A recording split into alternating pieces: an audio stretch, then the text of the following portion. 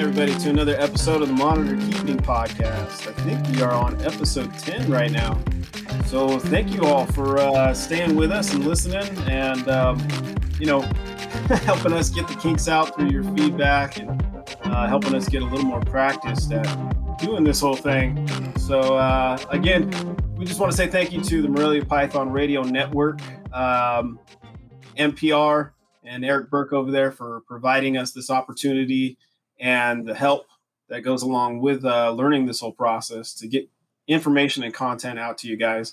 They're doing a lot of great work over there. So if you go onto their website, MoreliaPythonRadio.com, look for the Patreon so you can help support not only our podcast and NPR, but the other content they're putting out there. And there's some really cool shows.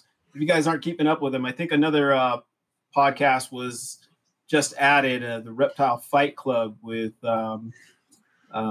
Justin Julander, and you'll have to forgive me, I forget the other person on there, but should be some really interesting information there. So go ahead and check that out. And other than that, let's get to it. Kai, how you doing? Hey man, not too bad. How's everybody doing? Just want to make sure we're flowing with the podcast where we talked about some of the information now. But it was a short podcast. It was we had a guest last week that we had some errors and it threw things off, and then we're still learning the whole different time zones and when to talk to people, so we had to cut things a little short. So you have to forgive us. We were just getting into some good stuff, trying to find some traction, and we were starting to touch on Indonesian monitor species and keeping and kind of how you go about that. So, yeah. Now, as far as what we kind of covered prior in that first podcast, that we're hopefully going to be connected to this one, we're able to kind of just go through, for the most part, what I particularly like to follow and kind of teach everybody else, essentially your preparation and everything like that into breeding them is going to be taking a while. It's not really just a 1 or 2 month process. Cool them down, warm them back up. I mean, it can be, but really it's more so of pretty, I would say, intensive or more strict. I have a much I'd say much longer game plan.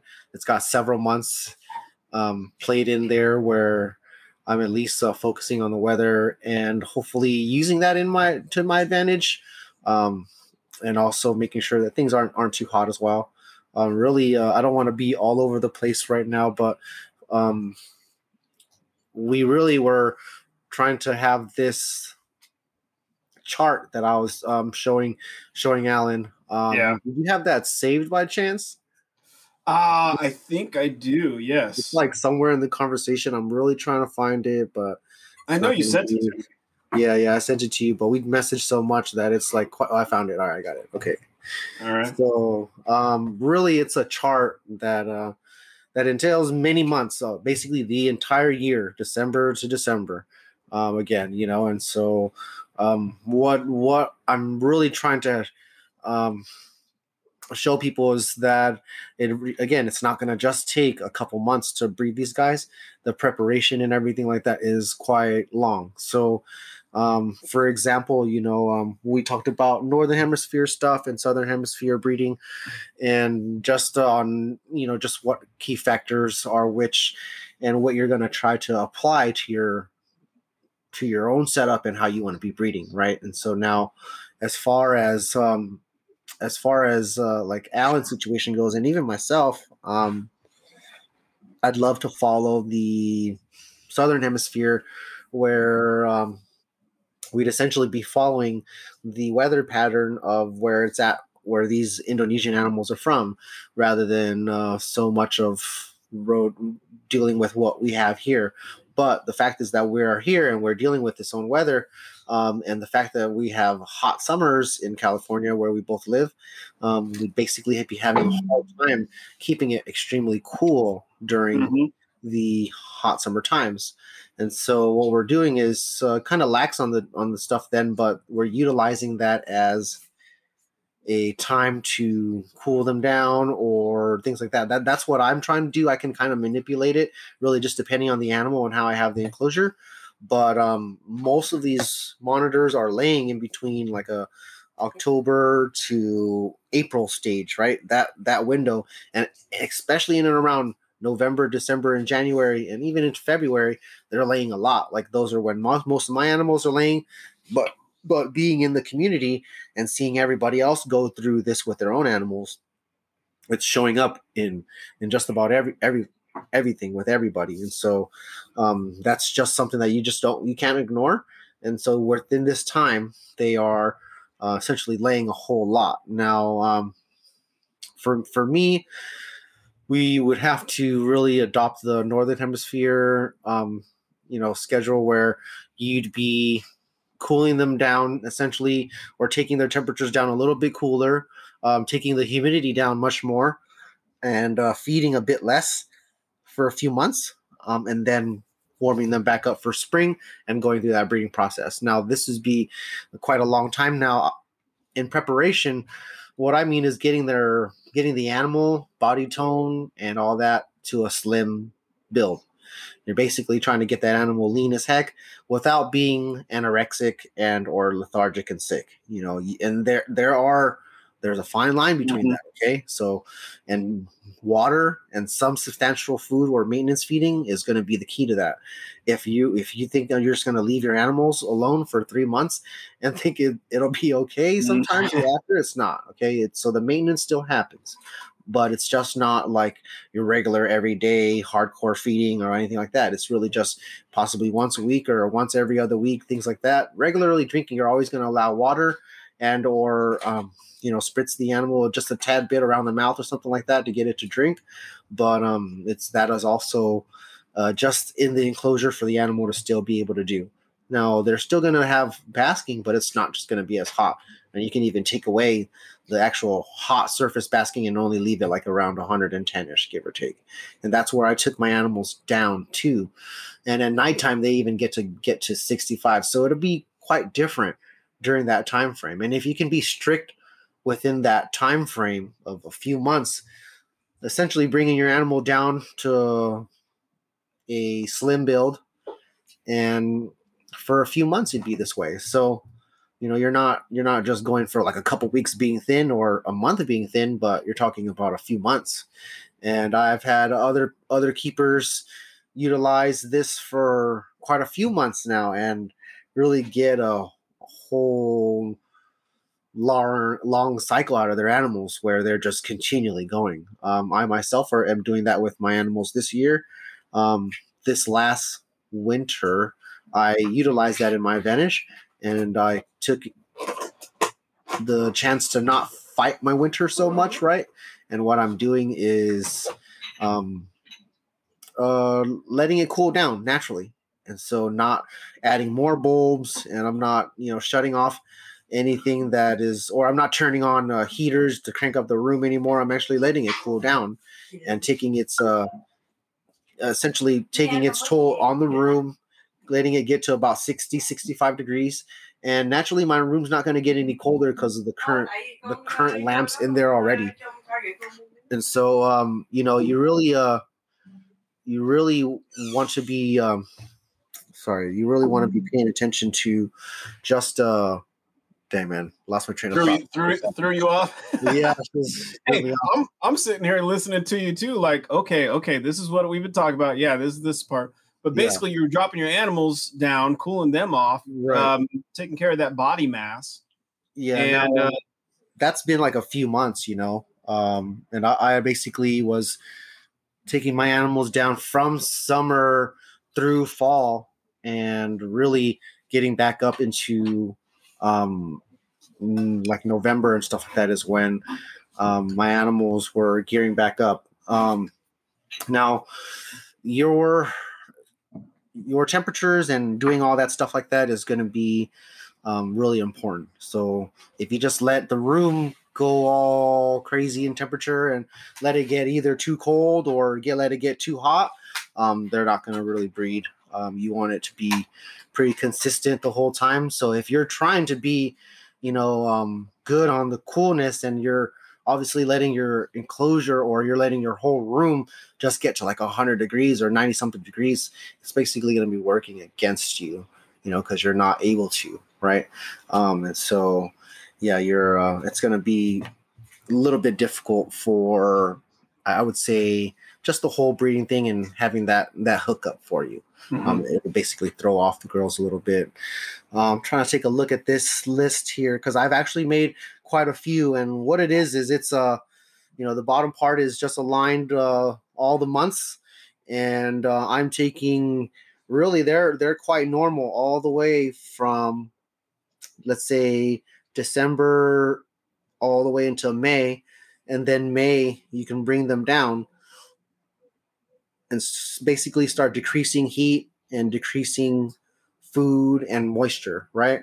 And then when you get into summertime, now this is for the southern hemisphere thing where you're now cooling them down this time, So it's flipped for a lot of what we actually do, but you're talking about basically it's not normal, right? And so they'd be basically at their lowest part in Indonesia during these times of the year where there's less clouds, it's less rainy, it's essentially their dry period. And the fact that there's less clouds in the sky at nighttime means that during this time is when they actually get their coldest nights. Now, don't get me wrong, it's not like 40s and 30s and stuff like that, but it's still cooler than what it normally naturally is.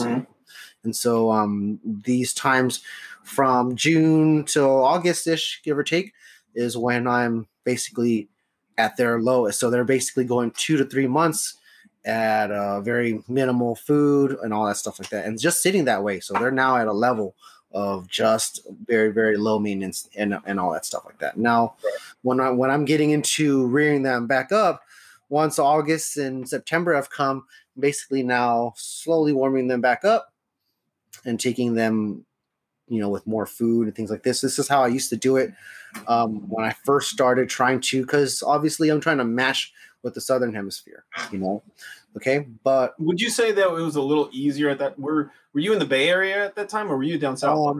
No, I was in the Bay Area at that time.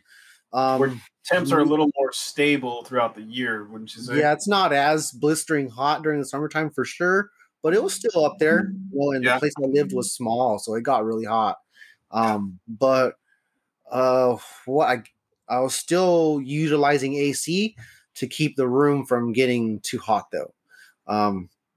Now, as far as what I was using then, I would basically try to warm them back up, and then right around November, they really were really going at it, and only a couple animals were actually hooking up, though.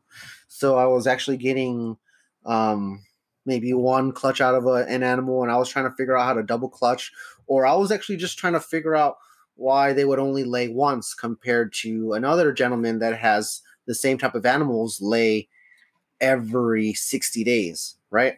And so he basically was telling me that his animals got down to 65 at nighttime. He didn't really do anything else but allow that to happen, though. Okay. And then, he's just also have mangrove monitors, and his were basically cranking out every couple months, every 60 days. And I was basically only doing it every 4 to 6 months, give or take, for the animals that I had, right? So it wasn't so often, and I was trying to get to where he was at, essentially, because we had the same animals, basically, and I wanted to also push my limits with mine because I wasn't really getting that great of clutches, right? So what I needed to do was try to adopt what he was doing, and essentially give more optimum temperatures of lows and highs as high as I can, and what I was able to get from my animals this year from December till now, right? Man, I don't know. I'm probably at like my 12th clutch of stuff, just all together, Kimberleys and mangroves all together. And I'm applying this to all the animals this last winter where I didn't fight it. I basically let all the cages come down. I didn't add hotter bulbs at all. I let them dry up a bit. I've limited all their food and for a few months. And then once, for some of them, it was a little bit different. Like, I think where some of them were being up top, they were really cued into breeding kind of right away, a lot sooner. But some of the animals at the very bottom didn't really start until when they got warmer, which was March. Okay. So, some animals, I don't know, they were just ready to go right when like February hit, and it started to, the temperature was now beginning to rise. And it was no longer just 30s and 40s at nighttime, but back into 50s and 60s and 70s and stuff like that, and so they definitely get a feel of that. And that has been pretty successful as far as me understanding my animals. Now, what I did was gave them a reset. My summers. Okay, so leading. This is why I talk about the time frame is so long, and it can basically go from when you really need it to as far as your end goal point, which is obviously them laying and getting to that part, right? But going back, that's like really, now I'm talking about my summer time before the breeding happened at all. So this is, if we're in May now, I'm talking about May of 2020 now. Okay, May 2020, June, July, August, September, October, and November are very hot months here typically. It's basically, once it's like May, June, it's 90, 100 degrees. And so, we're really trying to keep my animals from being too hot. I really felt that they weren't doing too much breeding at all at that time. Actually, and that was the truth. No eggs, no breeding, very limited movement. Just, they're trying to keep cool as much as I can say anything, Mm-hmm. And I even have my Kimberleys at recommended temperatures of 140, 150 surface temperatures. And they actually don't do anything. They actually hide it, right? But so I'll unscrew that second bulb that helped me get it to 140, and it'll be 120. And that's them. You see much more activity. Much more activity, much more breeding. And it's crazy. I going by what are some people are recommending, and what's really working for me is the slightly cooler temperatures after the hot, or the warm temperatures after the cold. And it's just weird, right? I don't know how that really works. It just clicks for them. Rain is also a good one. That is also a great trigger as well. So this year has been a bit more dry. Basically drier. So from last November till now, it hasn't rained much at all. But some storms have come through, and the clouds are around, so it is making it a little bit more humid, and I can feel the air a little bit more saturated, and I think that helps out a bit. There was a few days of rain, but not much. I would say a couple weeks. Yeah. But I'd say, man, if I had everything queued in and had 2019's rain, man, that'd be crazy. That was a lot of rain that year, And Yeah. I actually didn't like it because it sprung a leak as well in my roof, so I didn't like it. But thanks to Flex Seal fixed the problem for me, and I was able to not stress over that so much. But now we got all that fixed and everything like that, and so there's no more leak and no more mold or anything like that developing in the wall. Yeah. Yeah, I hope not. There's no rain up there, so there's no rain lately, so that's been great. Which sucks though. Like, I wish for rain. Like, I want rain to still, and I'm actually glad that right now it hasn't been 90 degrees, and it's getting into May and summertime and stuff like that coming up soon. It's actually just been 60s and 70 degrees, which has been amazing for me because my temperatures right now are great. They're just, everybody's still active, everybody's doing well, and I'm not really worrying about animals overheating, and I'm also not using the AC that has the switch and balance and all that stuff like that in my house. So, but I'll eventually have to. There's a couple thoughts that come up just talking about this though. So, we like a certain level of control and what would I say? Stability. We want to set our expectations. Consistency too. Yeah, consistency in captivity, because we're trying to produce animals for ourselves, for the market out there. We correlate it a lot of times to our level of husbandry, which I think in a lot of ways it can. But at the same time, you know, in the wild, I have to think that there's, even from my own experience, there's years where I see a lot more of this type of lizard than I usually do. A lot of the babies, or whether it's the common ones around here, alligator lizards or blue It's like bellies. twice a year almost. It's like in spring, and then it'll come again before they go down. Yeah.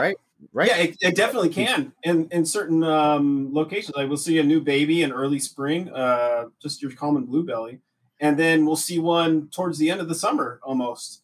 And where the other ones we've kind of watched grow, you can kind of judge where they are. It's like now you got a new clutch hatching up. But there's also years where we don't see that many of certain types of animals. So I have to, like you're talking about the rain, 2019's moisture, with whatever we can try to match the level of moisture and humidity, kind of make our own rain system, so to speak, inside of our cages, but we don't really have a control over that, like the barometric pressure that goes with those rain systems that come in. And so I might be nerding out here a little bit, but we might have to just accept that in captivity we're going to be at the mercy of our season still. Yeah. And so we might have good years and bad years where we want consistency and we're trying to figure out all these things. Yeah. We might just have to wait for a good season, and other seasons might be a little drier. It'd be a pain. So my low, right? What I want to do is have my heat lamps achieve the basking temperatures, but have my room cooled enough where the coolest part of the cage still is 70. That's my goal, right? That's my goal. So in summertime, when in La Puente, where I'm at now, gets 115, 118 like it did last year and basically killed me. Picture trying to keep your house cool with an AC with that on. It's hard. And so you just have to, you'd be fighting against it. So rather than what I did was, like I told you, basically during that summertime, because I couldn't really have the heat lamps on, it was just basically overheating them with what the weather was already outside. I basically then cut the heat lamps down a bit, not so much basking and shorter time periods or just smaller bulbs, right? I just took it down a notch, and it's just less hot. And so they're also eating a bit less because I'm obviously not supposed to be feeding them when they're not, getting so hot. I shouldn't be pounding them unless they are able to digest that, Right. And so, and for a lot of people out there, sorry to interrupt real quick, but just for a lot of listeners that might be newer to this, I hope you're grasping a little bit of what Kai's saying as far as how the amount of temperature and the types of temperatures you subject your animals to or you provide them have to go hand in hand with the food intake and what you're feeding them. So even if it's summer, if Kai's only leaving those cages on for a small time for them to bask and reach those temperatures, and the reason is because the overall ambience will just be too hot, which could have a negative effect on the animals. He has basically given them a small amount of time, but because he's only provided a small amount of time to reach those temperatures so that the overall throughout the day ambience stay low, he also restricts the feeding so that the animals can properly digest their food. I mean, there's right. I just wanted to pick that apart a little better. Like during now let's say still where I'm at now, other people might suffer from this too, because a lot of other places get 100 degrees. I at one point was doing an inverted day and night cycle. Okay, I still go and utilize this here and there, but not anymore because I like my sleep. To be honest, though, I used to just have my lights on at nighttime and then still fight the 100 and something degree day with the AC on just to keep those temperatures 70 at night, 70 during their, I'm using quotation marks, all right, you guys, but I'm using their nighttime because it's an inverted day and night cycle. So their lights are off in our normal daytime and on when we're asleep. All right. So that way they don't miss their basking time frame. because if I only had it on a couple hours during the morning time and then they turned off because the lamps were so hot and it basically kicked everything off, they wouldn't be getting their normal time to bask. So females would definitely suffer from that. Animals may even get a little bit sick or just not have enough time to be able to do anything. So you definitely don't want to do any of that too. Now, I want to make this clear that anybody that is going to be copying this, when I say take them down, that also is used. That term is used by colubrid breeders and snake breeders too. I am not shutting off the heat. Okay, I just took it down a little bit. The heat is still there.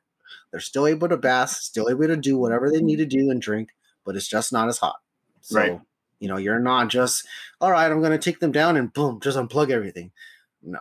And even if you were to gradually do it and then unplug everything, that's not what I'm asking. That's not what I'm recommending at all either. It's just slightly cooler temperatures, and that is consistent throughout a few months. Mm-hmm. It's not slightly cool for 3 weeks, and you can, as quick as I've taken down like king snakes and corn snakes when I was younger, I think having them down for 1 month and then, a part of another month going down and then a part of another month going up was all the time you needed to have those animals hook up.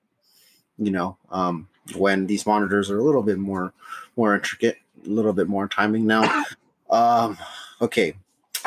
To say this is fact, I really can't really have 100% proof behind that. But now that I've been able to cool my animals properly, okay, because I have only been doing this for a year, and other people I've only shown them this for the last year or two.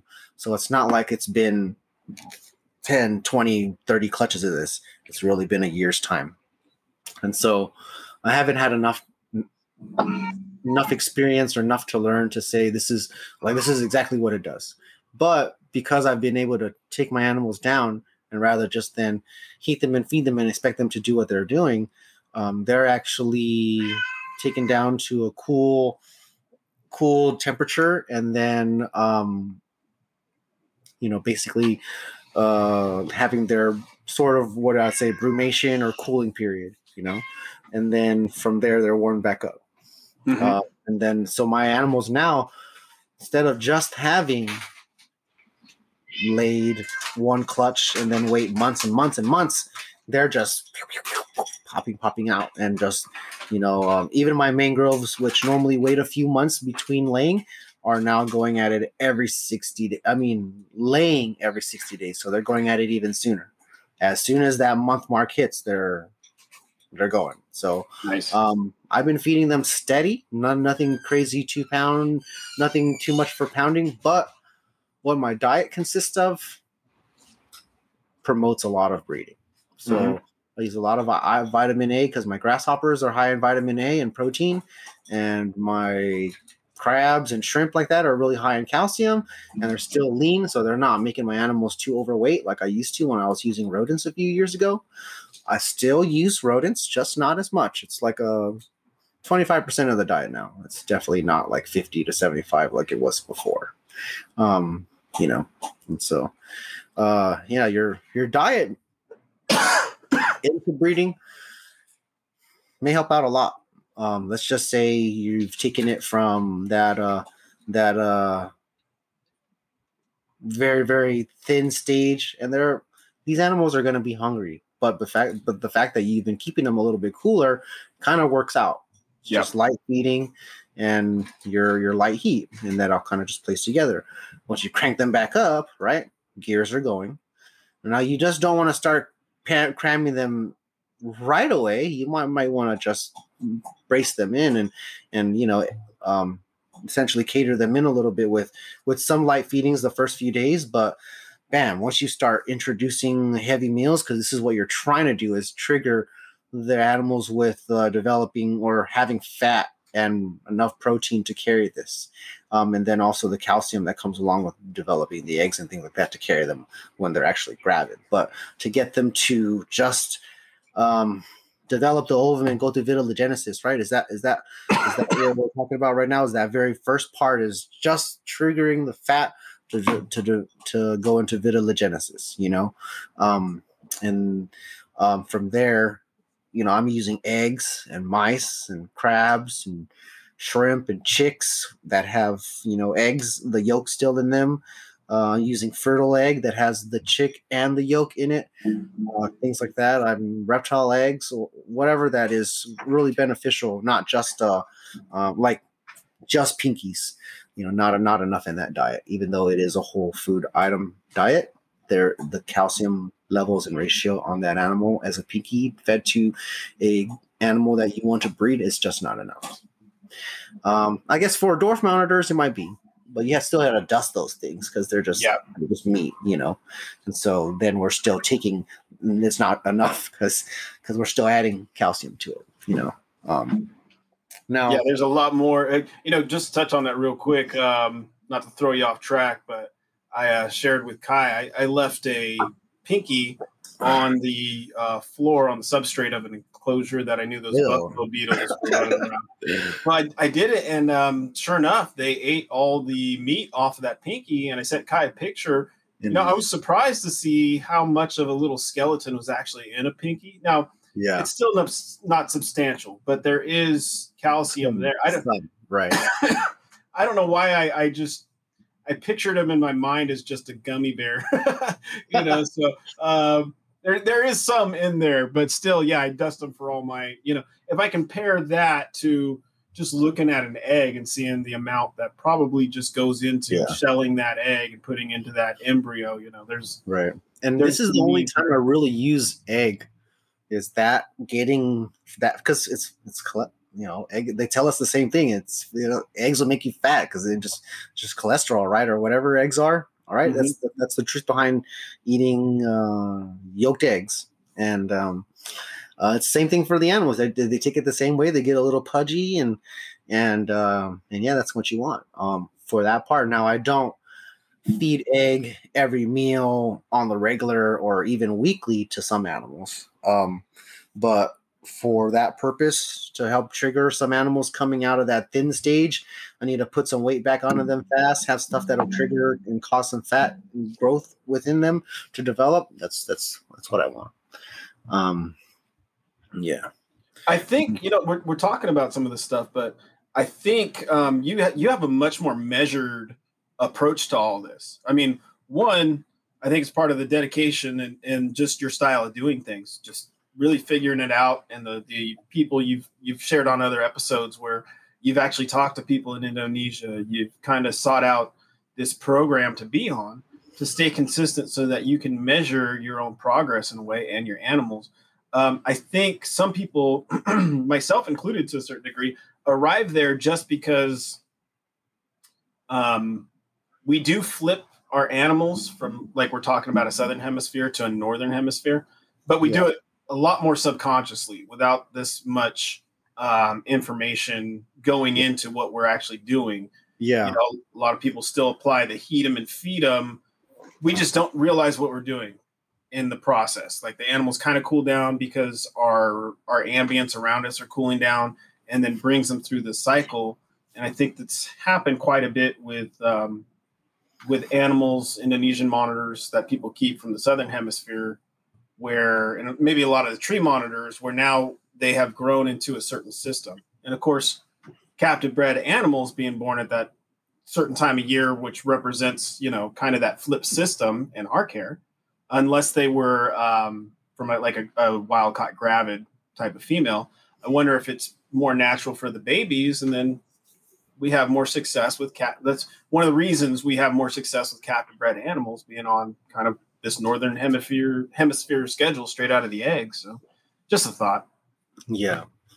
Now, I've really only been doing this for a year, so maybe in a few years we can be able to say, all right, he's been using this method. It always hooks up for him. And I am now trying to figure out how to stop my animals. That's what I'm trying to do. Yeah, so they're all going to be laying. I have one Kimberly on her first, another on her 5th or 6th, I think 6th, since December. like the end of December, January, right? Nice. So, and then I have a few Kai Islands that are on 1 and 2, and those are all infertile. And then I have Solomon Island Indicus that are. I have one female that is on number 3 right now, and we're into March, May. So that for me is enough. I don't need them to crank enough. They're still my pets. So at the end of the day, I'm always thinking, okay, I want to breed you. Obviously, it's the smart thing to do. This is your goal, right? But I don't want to push them.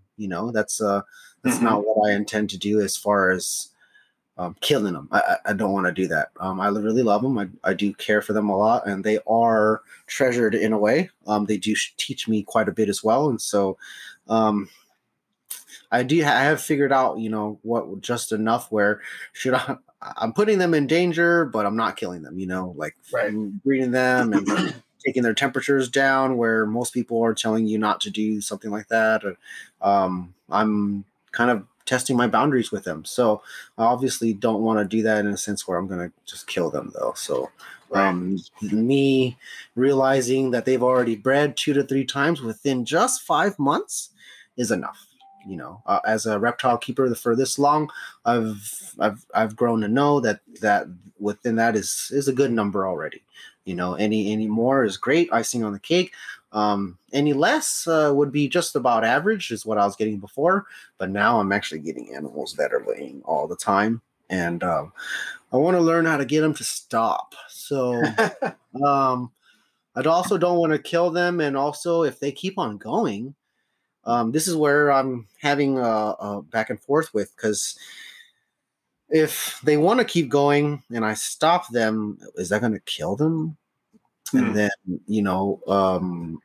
or make complications for actual needing the resources, which is great basking temperatures, good solid humidity to carry them through with as well, and then the regular eating. But if I'm taking them down, and their bodies are still going through this, which I've had them do, what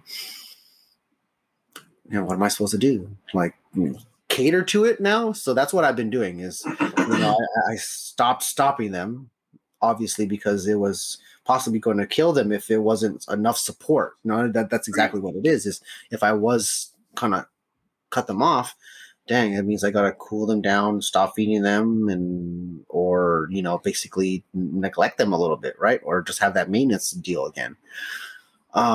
So I've actually now been catering to them and supporting them and putting them back into the mix, where if they're going to be breeding and laying, they've got a male. And, if they are going through even without the male and they're gravid again and they have eggs that they want to drop, they're heated and fed enough to be able to carry them through. And so my support has not changed on that level. I've gone back to just heating and feeding them this time, where I haven't cut anybody off yet.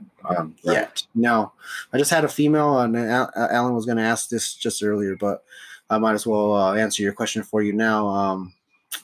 I had a female go under for 2 days, roughly right, 48 hours, right? And she came up yesterday, probably around like 7 p.m. I left the lights on for her to come up as well. And she laid, I think, 4 eggs. One looked okay. And the rest were all duds. And I think she's done. I'm not sure. I may have to add another male to see if it's the male instead that is kind of just tired and pooped out, because I did not witness much for any locking, probably a little courting, and I might have missed the lock because, obviously I'm not there 24/7.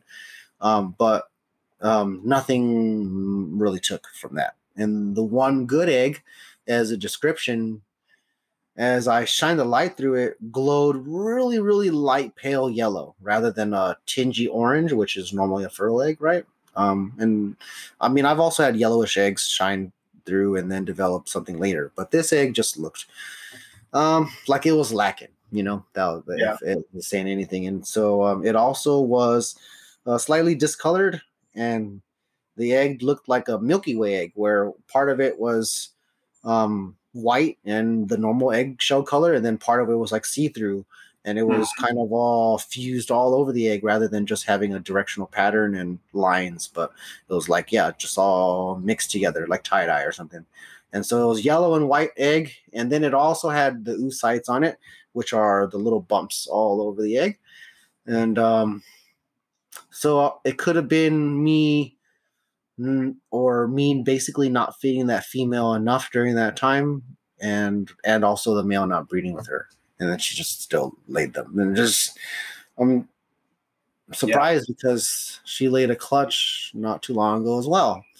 And I want to stop them. I want to be like, hey, you're done. Can we just not anymore? And so can you just go in a cage by yourself and it'll be fine, but I just don't want to feed you a lot, and I don't want you to keep on going and then die on me, Right. But I've been supporting them quite well.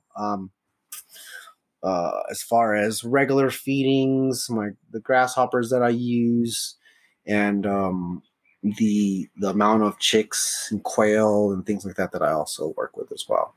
I don't really feed them dubias, and I don't feed them crickets. Yeah. Well, Mr. Guy that breeds grasshoppers.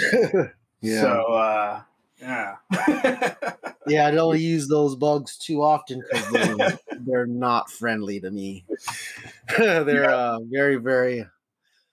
I mean, I just don't like when I order a bunch of crickets, like 2,000, and I'm really only getting about 700 because most of them are dead and that. And, obviously the money that you get, it's just not there. And then when you set them up, if your temperatures are different from what that species needs or what the place was keeping them at, or let's say they shipped you a box that was sitting there for a whole week to begin with, without any sustenance and food to carry them over, you're basically just going to get a box with carcasses.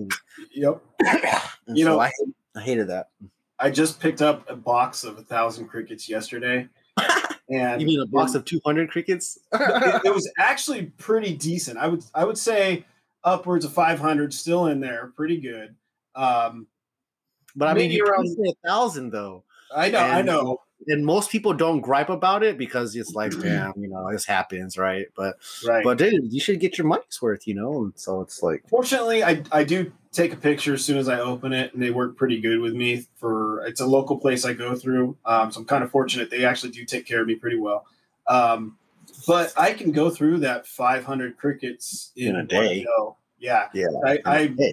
I wiped it out yesterday. I got down to it, and part of the reason I could probably get by with less if I kept individual animals, and then I wouldn't worry about it as much. But when I have these groups of animals, I don't want animals competing for the same amount. My animals don't even go after crickets. Like it's like beneath them. Yeah, it's like peasant food or something. I have a few like that. Most of the Australian stuff go after the cricket, the dwarf. Like, what the heck? This is small. Yeah.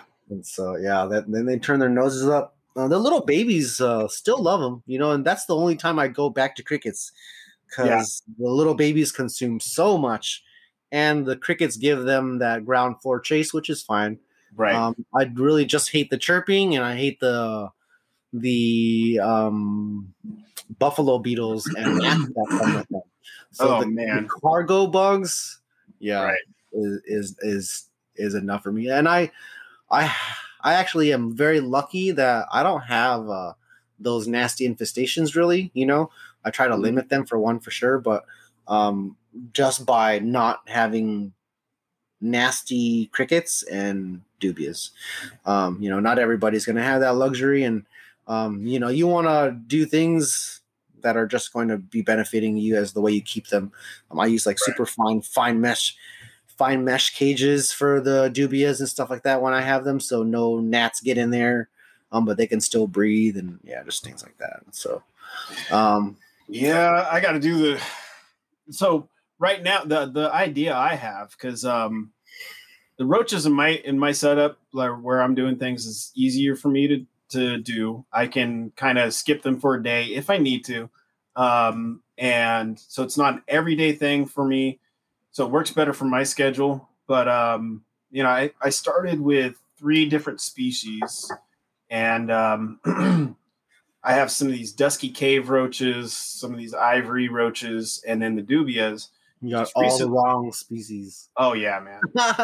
Well, the dubias are okay, but I definitely got about 300 lobster roaches, and I'm pretty sure that's what I'm going to be rocking into the future. Here is a lot of those lobster roaches.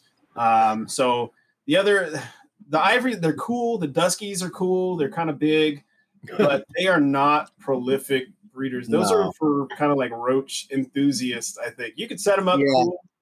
They kind of do have their own little intelligence and personality, but I need things that they're fast. Yeah, they breed fast. Really, I used to do lobsters, and I even had lateralis, which are the red runners for a while.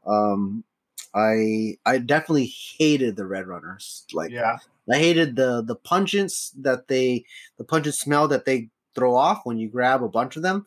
It's really horrible. The lobster roaches aren't as bad, but you can still get a whiff of that, after you disturb them, and there's just this smell. I'm highly allergic to all that stuff, the dust and stuff. Yeah, so it sucks. I used to want to do dubias, and I even had several bins going at once, but it was killing me. It was just making my respiratory issues even worse, and so I couldn't do it. And that's why I do the grasshoppers, only because there is absolutely none of what you deal with as far as dubias and crickets go. Like, there's no smell, there's no chirping and any of that stuff like that, and that's why I do them. I'm not allergic to any of the frass or any of that, because they don't really have any of that bad stuff. There's just the catching them. That's that part I've tried to simplify over the last couple of years a bit, and I've had some help with that. And so, my friend Cody basically made this sleeve, and I apply it to the cage, and I can get in and out without having them jump out at my feet, which they were doing before. Even in a year into it, I was doing a different method where I was getting into the enclosure by having like a false curtain, and I would sneak through the curtain, and that was doing okay. It was definitely not allowing a bunch of them to jump out, but still allowing a couple. And so now I'm trying to change up my methods, made things simpler, but they still are hard to catch. I can't catch 100 at once, or 500 at once. I can only catch like 2 or 3. And, and then I got to put them in the cup or dust them and throw them in the cage pretty quickly. Yeah, they can be tricky. That definitely, for sure, they can definitely be tricky. How many hours a day do you think you spend on just grasshoppers? Maybe 15, 20 hours in a day. Yeah, I mean, if you add me going to go get stuff, me cupping stuff, me switching stuff over, and periodically throughout the whole day, so that when you're messaging me late at nighttime, I'm feeding grasshoppers. And so when I would normally be sleeping, right, I'm doing things from most people are sleeping from 12 to 4 in the morning, but I'm typically up at that time and feeding twice in that time. So I'll probably feed them 11, 12, so I can get some sleep, right? And then 3 or 4 in the morning when I'm checking things or I need to go to the restroom, right? I'll feed them again because they'll be out. And then I do that regularly. And so sometimes feeding them leads into other things that lasts us a couple hours. I'll be rotating them and things like that. And so it really just depends. Some days are, they're smooth. They're just a few hours. But the days that are with shipping and packing, I mean, that's all day. It's all morning. So I'll start at 5 a.m., get all the stuff ready, cup stuff one by one. So it really just depends on the order. It can be 500, 1,000 grasshoppers, and I got to cup all those. I can get that done pretty fast if I am swift and I'm not doing other stuff, but I always end up doing other stuff. So it kind of leads out a little bit, but easily a couple hours if you got 1,000 to cup, Wow. Yeah, That's so a lot more than I realized. so then it's I mean that's because I'm doing all that. If you're just a breed of some doing it for yourself, you're just going to grab them out of the cage and throw them into another cage. But I have to cup them individually, and then obviously pack them, ship them properly, and go to USPS and all that stuff like that, or FedEx or whatever I'm using at the time. And and then shipping out. So that it's it can be a pretty long process, but I'm definitely feeding every 3 or 4 hours for sure. Like there's no me missing it. I can probably get by for a session or two by just doubling up one time, but they'll demolish all that by the time I'm back, which is, let's say I need to go out for 6 hours, and I actually need to spend time and do other stuff, or I'm leaving, but a lot of times it's me going somewhere. Sure, we have to, let's say me and my lady want to go to the beach, right? And we want to spend some hours there. Really, we're probably going to spend an hour or two there and then come back. And so I have to take care of stuff, So the downside to actually trying to keep a biblical plague in your yeah. So I'm it's a lot to keep up with. That's why prices are where they're at, and also time, because it's not just I don't do what I do with roaches, and same thing with crickets. These things are very easy to do. These grasshoppers are a bit more demanding, I'd say. And then let's say if I just have to transfer some from one cage to the next, that's shoot me in the face type deal. Just with the amount of, you got to pick through the different sizes, pick out the big ones so they aren't in competition with the little ones. So the little ones can grow properly, just things like that, where that right there is I have to do that tonight too. That's a very time consuming thing. And it's part of the day, And so, it might, let's say if everything else is an hour, like feeding all of them, making sure all the soil's good is an hour. Like that part of the day is like 4 hours or something like that. So yeah, it's a full-time job basically. That's why I don't have a normal job anymore.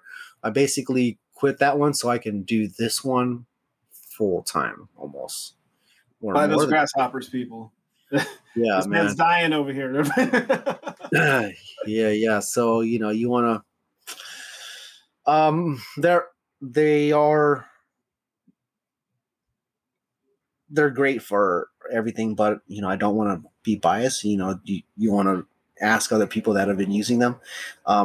But as far as a go-to in usage for animals that are finicky, just imported, not keeping weight, don't want to eat what you offer, but they all of a sudden eat the grasshoppers.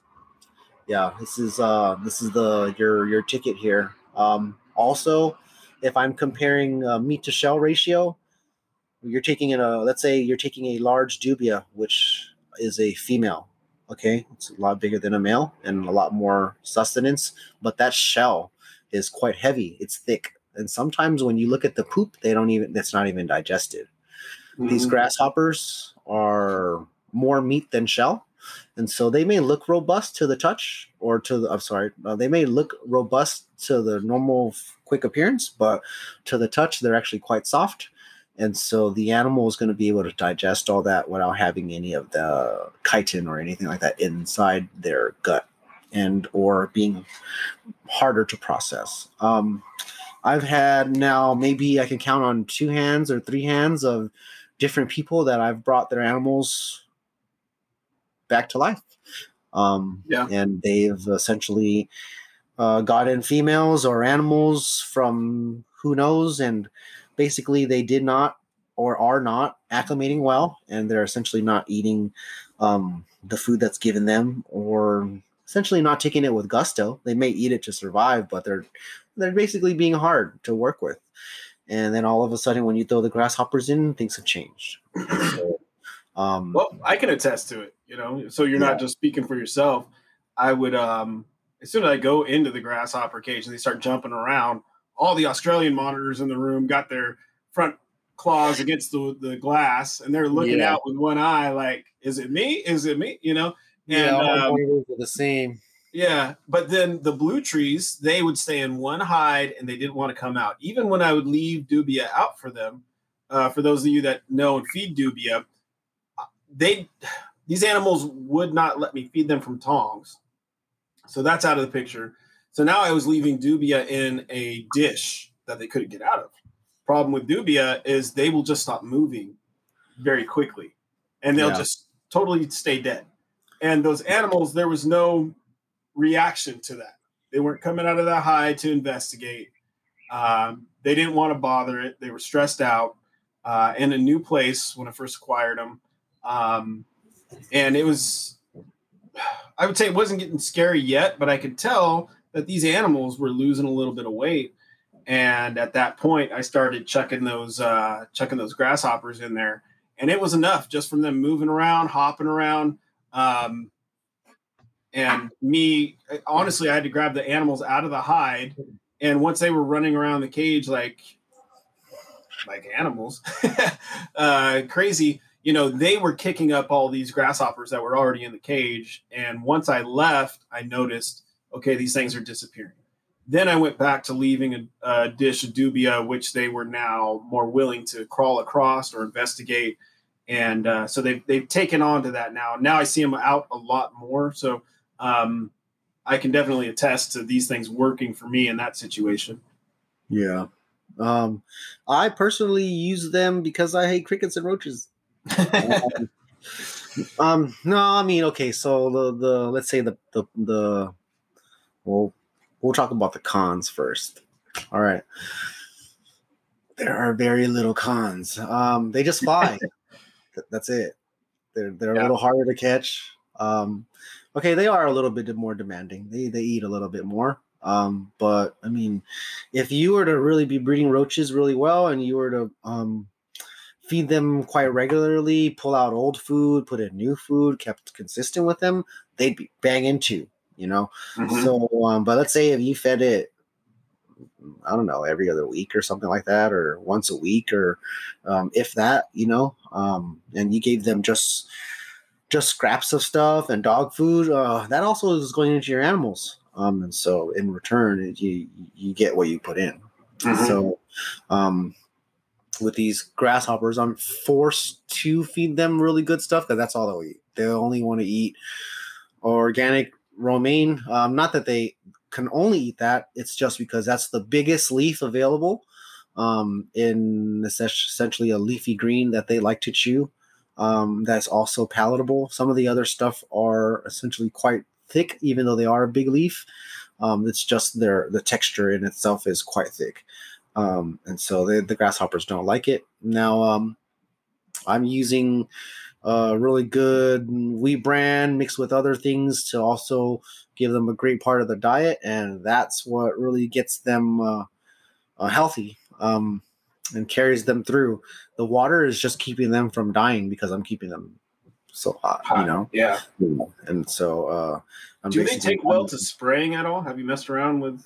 Yeah, I don't do spraying for any bug at all. Yeah. I mean, I don't spray a bug on contact really just because. So, but I mean, they can handle a tad, I guess I would say, but any more, you can basically drown them because they're dumb.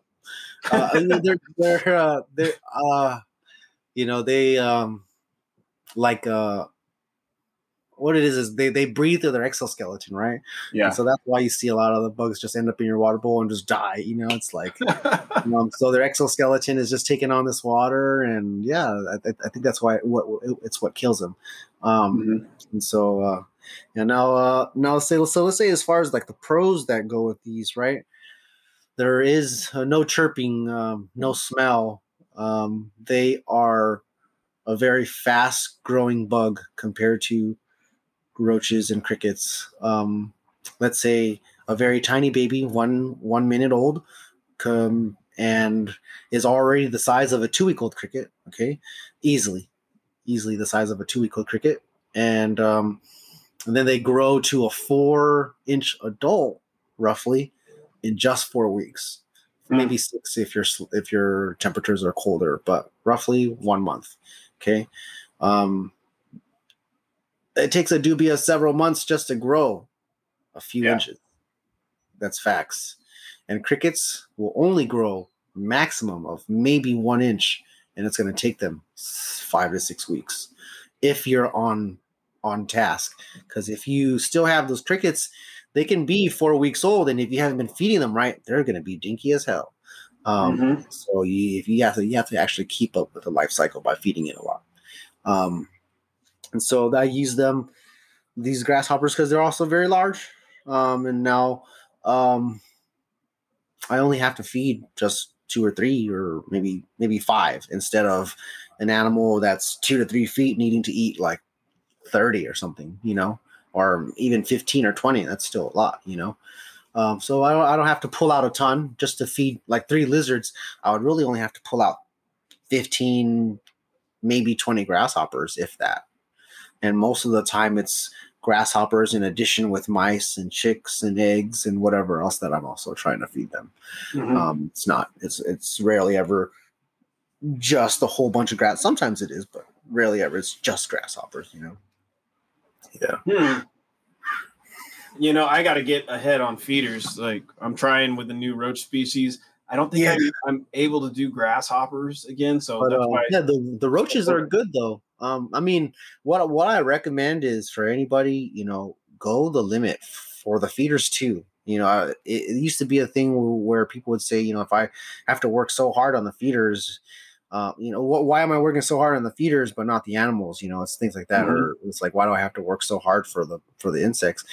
It's because that's what your things are eating. You just don't want to. It's just like you just don't want to be eating junk and stuff like that all the time. And so, like again, what you put in there is what you're going to get out.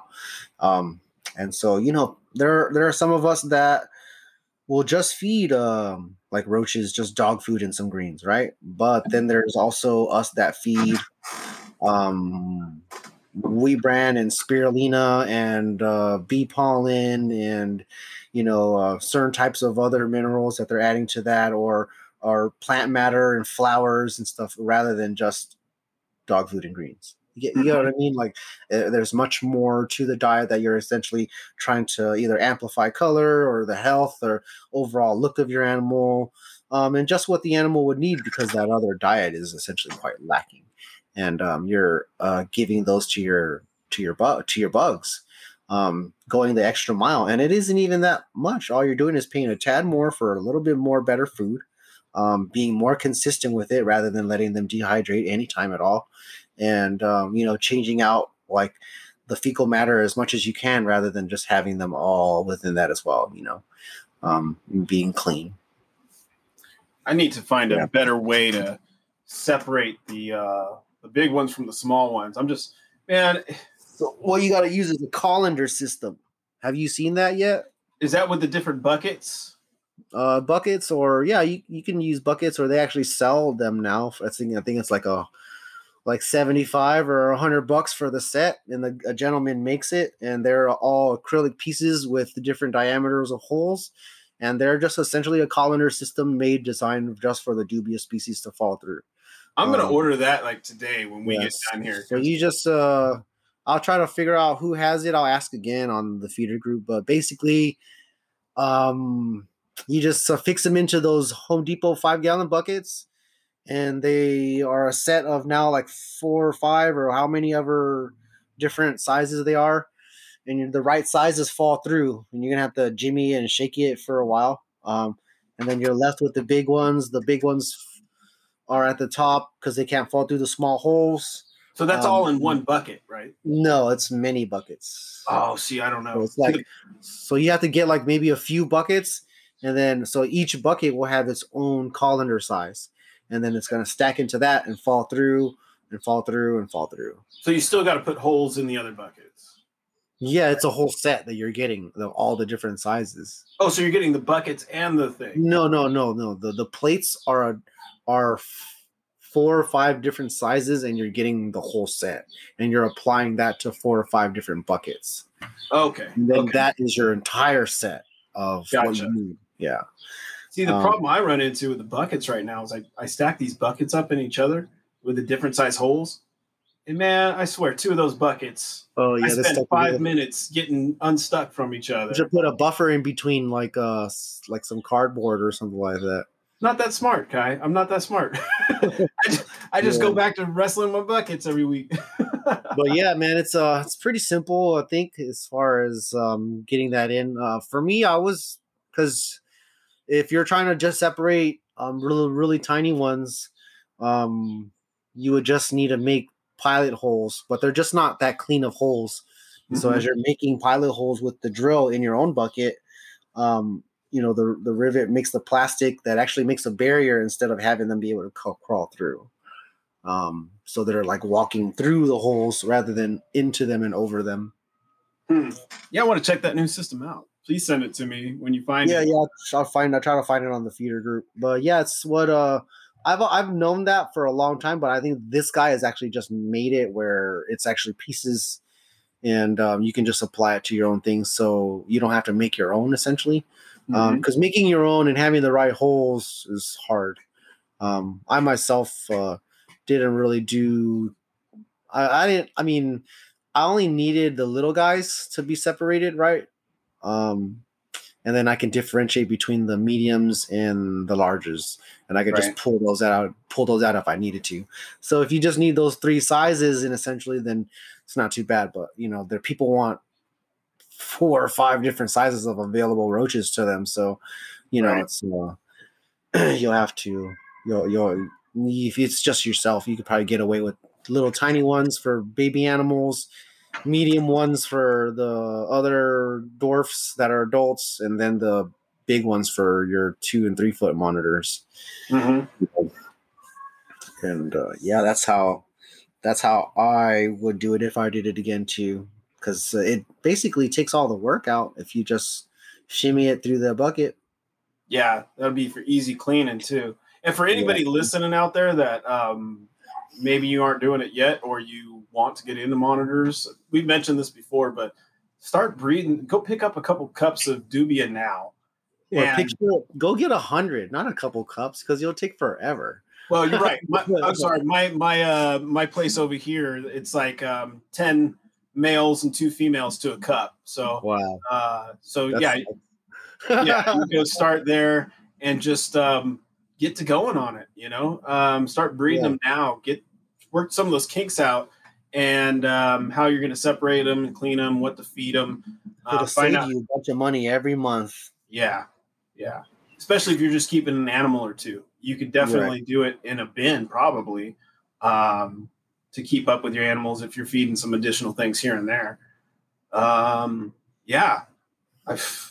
need to get like 10 more bins going like tomorrow just to keep up. I wish I had room, man. So I actually just got permitted for my grasshoppers. I saw that. We're sure in state, and we're now just working on all the states, but they're all in line. So it should do really well. Now as far as yeah, man, I'm glad to be the very first guy to actually have a bunch of grasshoppers and the permit and stuff like that, and be able to do them this way legally. Have been kind of trying to fly underneath the radar a little bit by just doing mostly California sales and some other states, but now that it's catching steam and people are enjoying the grasshoppers at the same time, I'd like to just do things the right way as well. Just the legalities and all that stuff like that. And so, it's a lot of hard work. It's a lot of confusion because I'm not the best of reading small print, but you got to go through the loopholes, or not even loopholes. They're not loopholes at all. They're just hurdles that you got to jump through, right? Because a loophole would be making things easier, and this is not that at all. So for me, I've always been man, I never really read those books growing up in school, like I kind of skimmed through them, or try to do some like cliff notes on the side, or just do those things. And for me, getting through this process basically is the same thing. It's tons and tons of pages of print that you don't want to read. It's it's hard to comprehend for one. It's hard to digest and all that. You basically are just repeating these words and you don't even know what they mean. There's this word that I learned the other day. It's like I can't even say it. I'm gonna have to look it up now. So, this said it was like promulgate or it was like a mixture of problem and propagate. And hold on there. So Problemigate. Yeah, something like that. But basically it's to legalize what you're doing. Here's the word here. It's basically to get it finalized and all that stuff like that. That's what it means. But the word is, I still can't find it. Hold on. It's right here. Promulgate. Promulgated. Promulgated. So it's just to be certified and all that stuff like that, get going or whatever. I think that's what that means.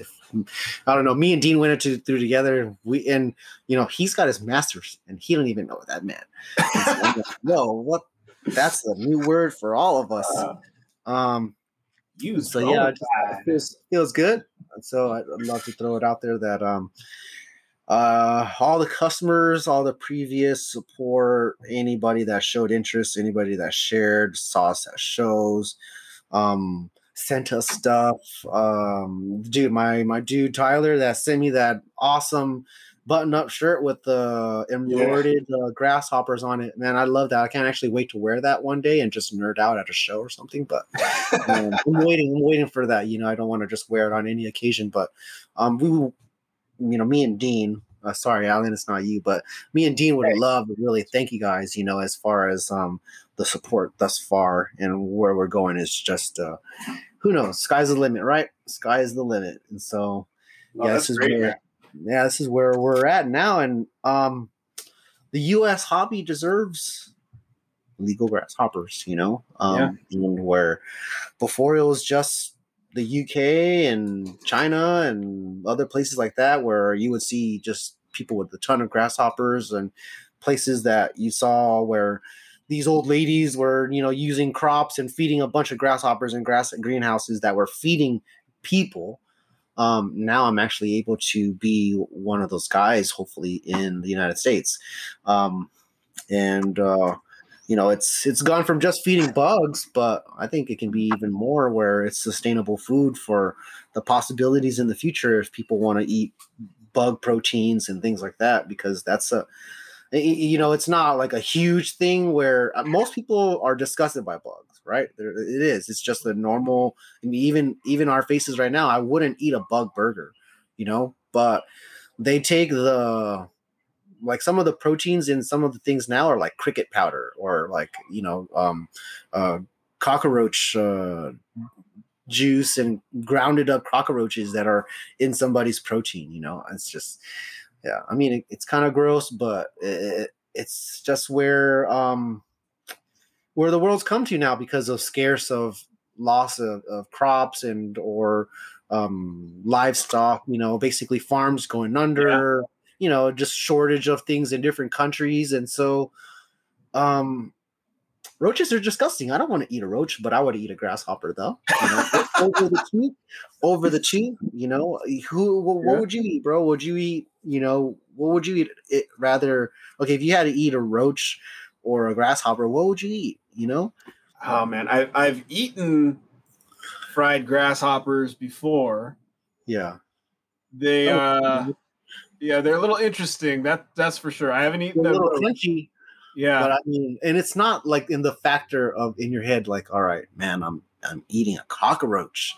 Mm-hmm. These are things we step on in the hood, in the ghetto. This is like, oh man, you've got roaches. Process it, disgusting. Yeah, they're disgusting. And so grind it up in a powder, mix it with some tofu product, and tell me it's a shrimp taco or something. I don't know. Yeah. So, who knows where this eventually goes, but I'd like to take it in take it to every aspect and every avenue that it'd be able to go. That's awesome. Yeah. So then that really, it wasn't anything at first. It was just it's kind of a small world, but a show that's near you, the Sacramento show in California, which is one of the biggest shows that our state actually has for quite a few years, ever since I was a little kid.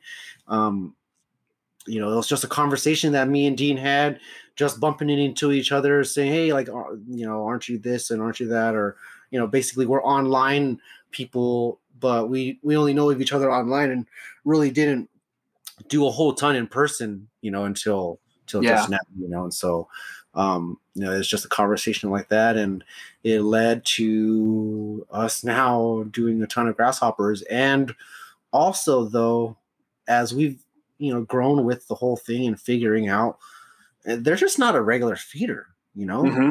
They're actually triggers for these very delicate animals. And it's not just, these monitors, but it's for people's chameleons and people's other lizards, or some collared lizards that are imported, and more anything else. I got a dude that has that. He's like, I buy them because that's all they'll eat. They won't eat the little crickets. They don't eat the roaches for whatever reason. They'll eat grubs, but that's all they'll eat. And so he wants to get other things into them. And that's awesome. Helping people's animals, man. It's where it's at. So, is this a certain species that you're permitted for? I have basically the bird hoppers, vaguely to describe them all. That's their genus. Yeah, they're called bird grasshoppers. I have quite a few different types. There's okay. There's a ton of them all over the United States. And so it's I work with them because the size, ease, and it's not really easy at all, but it is easier compared to some of the other species.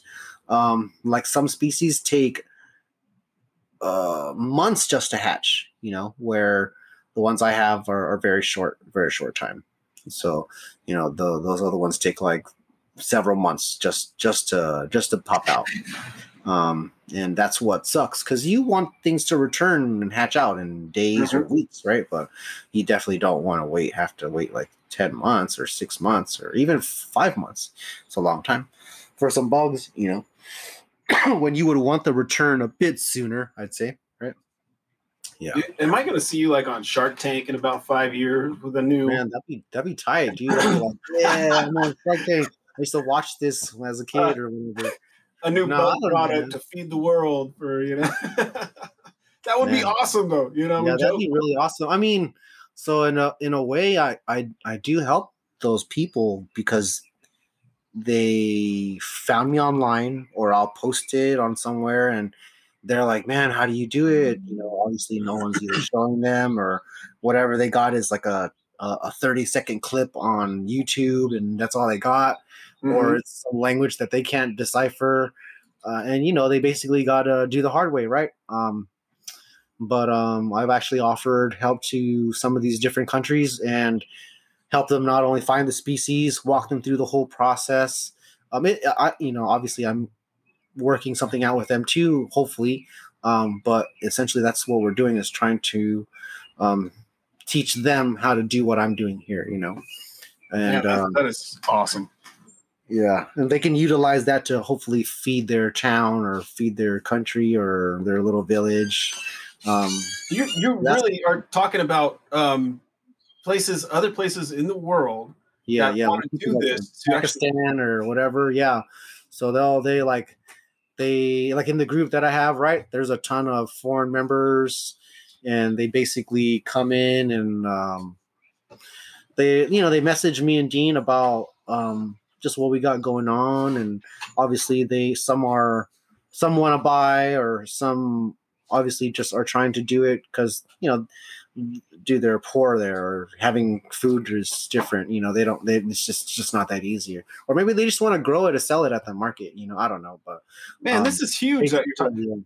This is absolutely huge. I had no idea it went to that level that you were, Yeah, I've probably helped a good maybe dozen people now. Every every so often I get a person that wants to do this, and there's even people that are in Canada that I've helped too. So, That's amazing. Canada sucks kind of though, and not Canada. You don't suck. Whoa.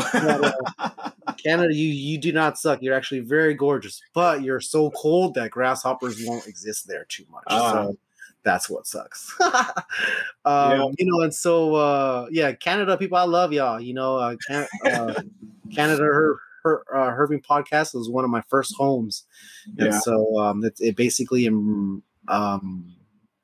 my little boot camp for what we're doing now and how I want to have shows run and be involved and stuff like that, and it's just overall how things flow on a way to bring it back there, Kai. You were on the super high of feeding the world, and then you just insulted a whole country just like that. Yeah, I'm so sorry, but I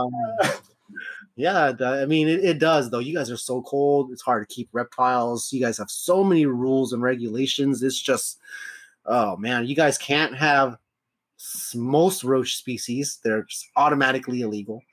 So yeah, man, Canada does suck, I guess. It does. It does. Double down, shots fired. Yeah, no. Man, shoot. Yeah, that's so cool. I wish that market, I wish they were just like, I mean, I don't know if I can say it just like Mexico, but I wish that it was just that easy to come over and do stuff. Yeah. Animal border wise and just, interstate, or sorry, not interstate, but intercountry, or if is that the word? Intercontinental. Yeah. Intercontinental exchange, where it's easy, but it's actually not at all. There's actually quite a few hurdles to jump. So I think that's I won't talk on it too much, but the restrictions on European Canada imports for Australian monitors is no more.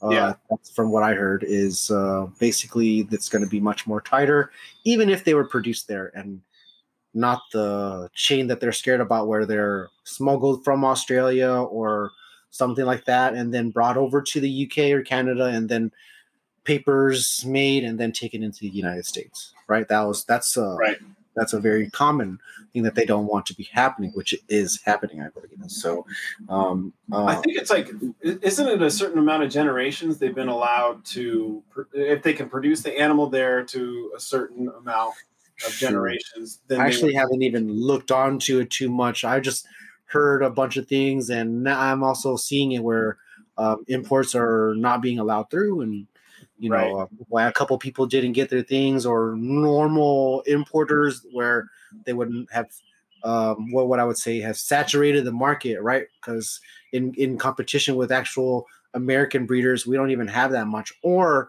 can't produce that much.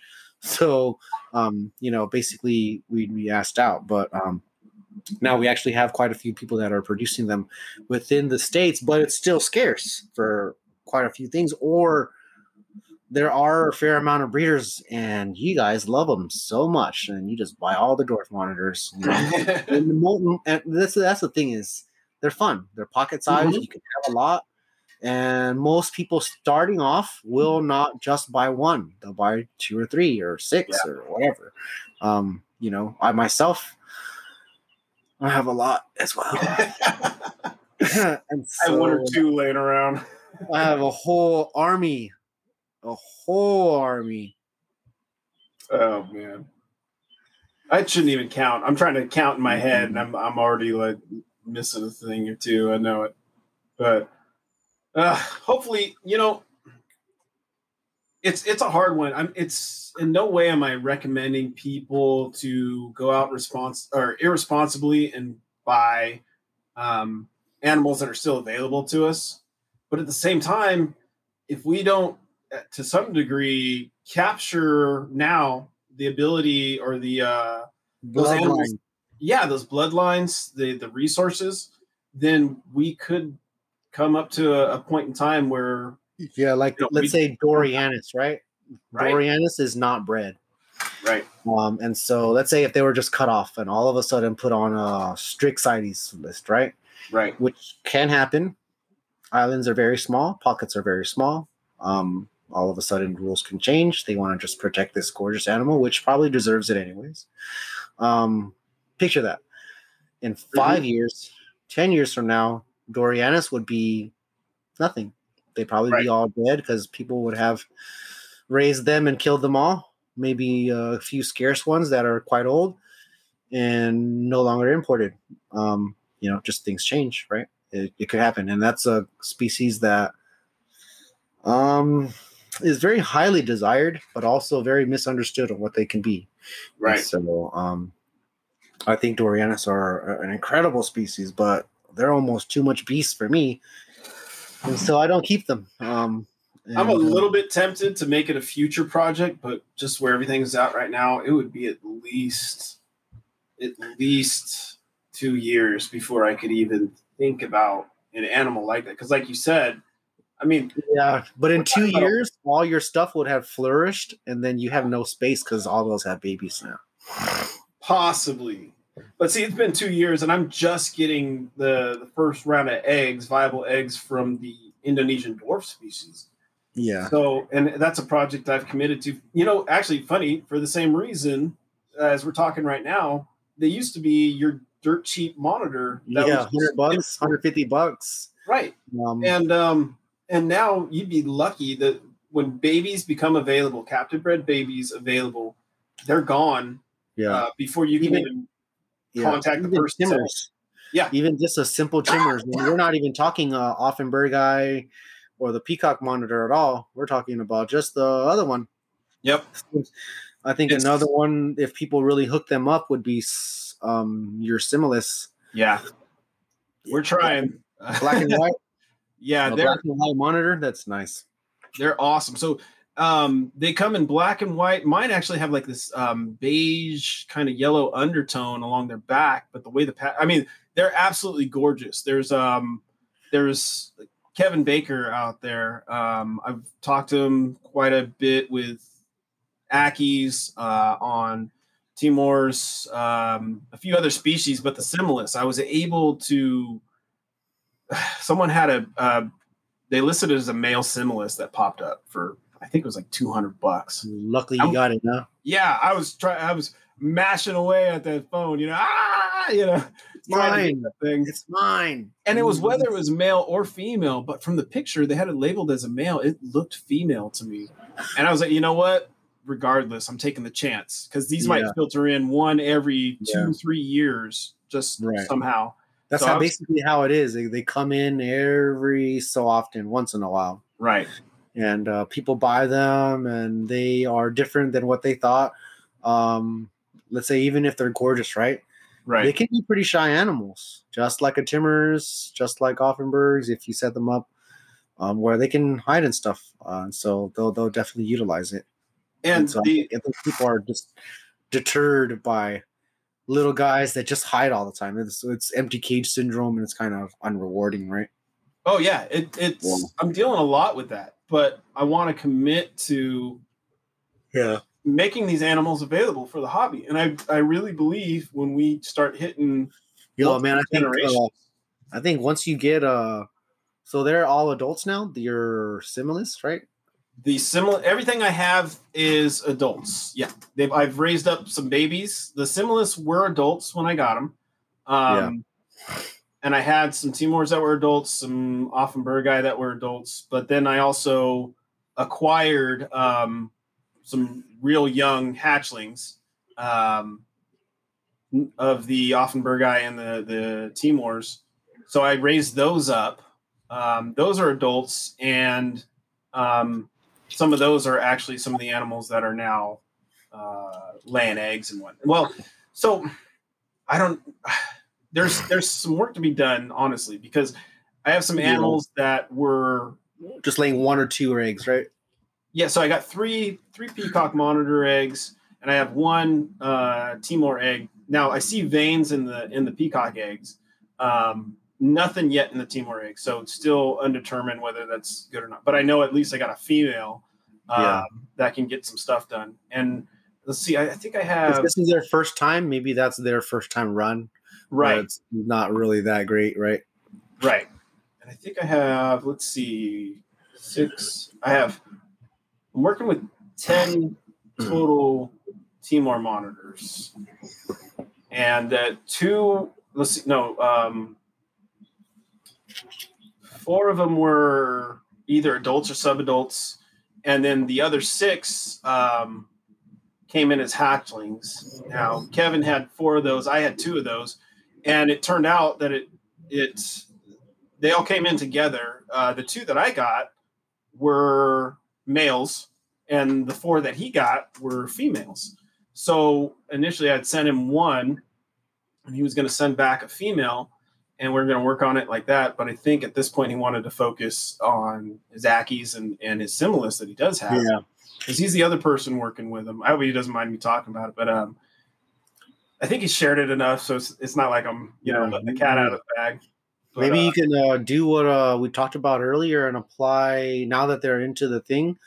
Let's say, would they do whatever they do until like end of summer or midsummer, and then just take them down and go through that whole thing where they basically are all your female dwarf endos are at the same level, basically Right. low maintenance, same temperature, probably even placed all in the same area so they can have the same consistency, and then fed basically on the same schedule, and be pretty strict with how you take them down as far as coolness. Get Right. down to 65-ish at nighttime and in the cold areas and stuff like that, and then take them up, bring them up during, I don't know, however long you feel like doing it, but maybe at least 2 to 3 months of being low and then coming up. Yeah. So I think I'm going to treat them very similar to the snakes. I think November I'm going to start cooling.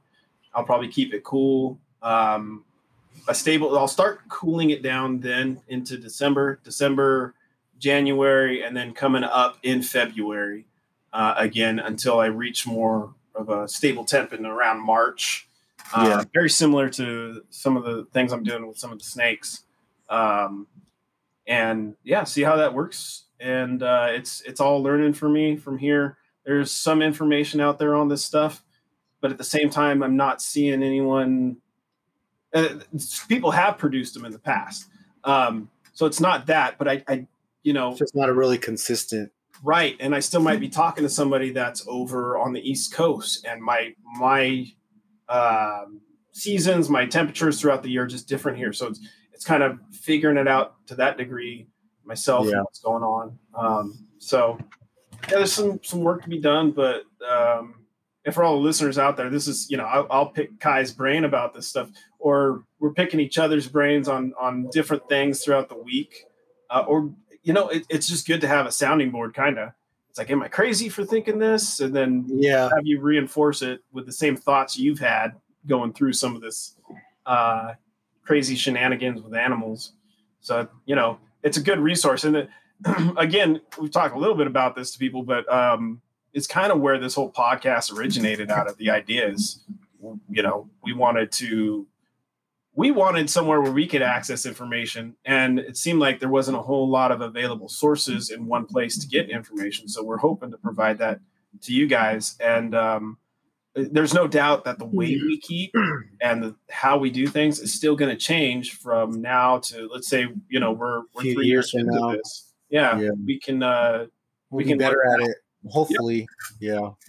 And with everybody else out there, we're watching you too. If you contact us, if you follow us, we're also watching what you're doing. And as you're trying out different things, how they work. Yep. Yeah. That's what it's all about, really. I'm a product of the community, essentially, right? I'm like the middle child, watching all these old school guys do stuff, and now that I'm grown, and it's been like, several years of really working at it, essentially copying them, whether it's like looking at their pictures and just asking, what's your temperature of your soil, or what type of soil did you use, and using the same thing, or asking them about their lamps and taking a picture, or, looking at the picture, how they have it set up and doing the same thing, or utilizing the same bulb.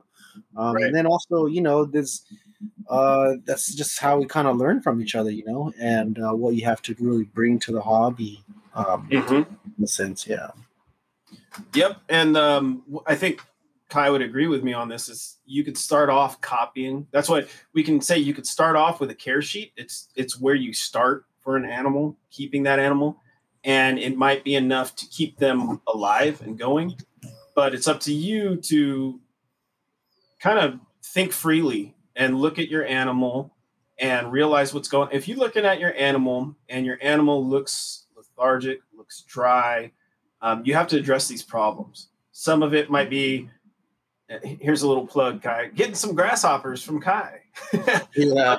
In reality, you might have a wild caught shy animal and it's been reluctant to eat whatever you've been offering.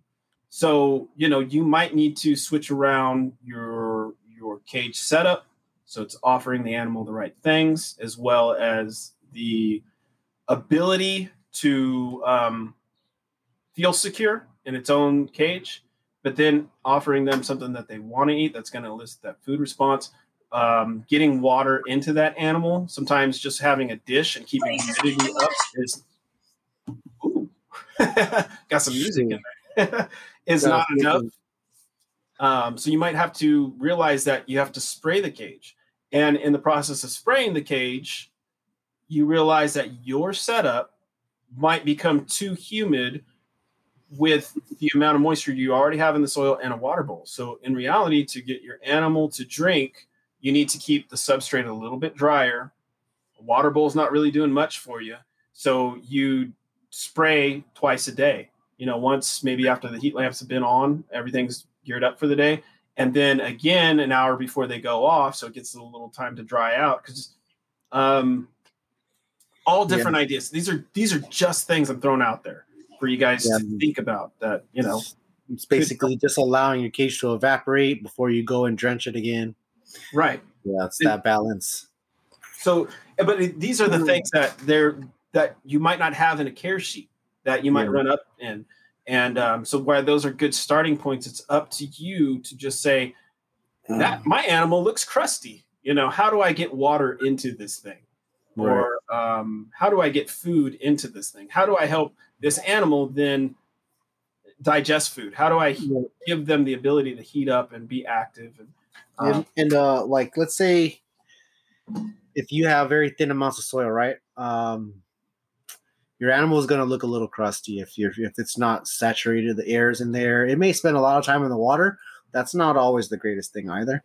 They can definitely get some sores and stuff like that, or getting waterlogged, or things like that. But really, having them being able to get dry is important. Now, let's say if they're shedding, right? You're not always going to be able to soak them or even spray them, and sometimes that's not enough. Right. What the animal does is if you have a deep burrow retreat, and it doesn't have to be a nest bin, really. It's just deep amounts of soil. Even males will go down there, and let's say they are in deep shedding. If they have this available, the stuff just comes right off.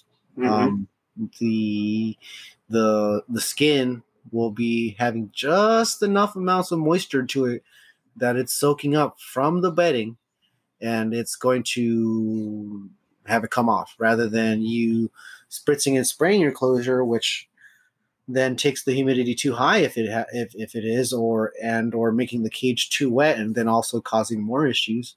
Right. That whole having an option to have deep bedding really helps with those toe tips and tail tips and just overall the shedding part. Now, I've seen people say, my animals are always in shed and they're always doing this, which is somewhat true, but they shouldn't have overlapping sheds. Right. That's not what your goal is or anything like that. That's actually bad. So you want to have sheds that are coming off properly every month or however they come off, right? And fluff off, and then, properly have the other one. But if it's not getting off, and you got stuff stuck on the back or toe areas, or there's like a whole foot and a toe you didn't recognize, and then all of a sudden you're not paying attention to that for weeks, and that toe is now constricted. It can go a couple ways. It can, you can get it to a point where it's savable, but it's on a last limb type deal, where you might have to just cut it off anyways, or it'll break off itself because it's been dehydrated and basically rotten off, or this all that is dead tissue now. Right. That's how the sheds work, and so if they're stuck on there, it's going to cause an issue. So, those people that go through that, and if you guys have big lizards and they're essentially always shedding, soaking them and getting them wet isn't just enough. Right. And so I find my animals, like let's say even my 3-foot male Indicus, they don't exactly have like a 3x3 nest bin, but they have a dip of soil that's several inches high, or maybe even almost a foot high. And that soil is just deep enough for them to dig, and they just lodge themselves in it, and that's all they need. It's nothing crazy. And that's what they burrow in when they need to. And then it helps stuff just come right off. I noticed the same thing. I keep things that in a way that work for me a lot of times, and things that I've noticed and developed. So my Ackies, for the most part, Tristis also, I keep very dry. I might give them a spike of humidity by spraying once or twice a week. I'm at that point now. The Tristis do have standing water.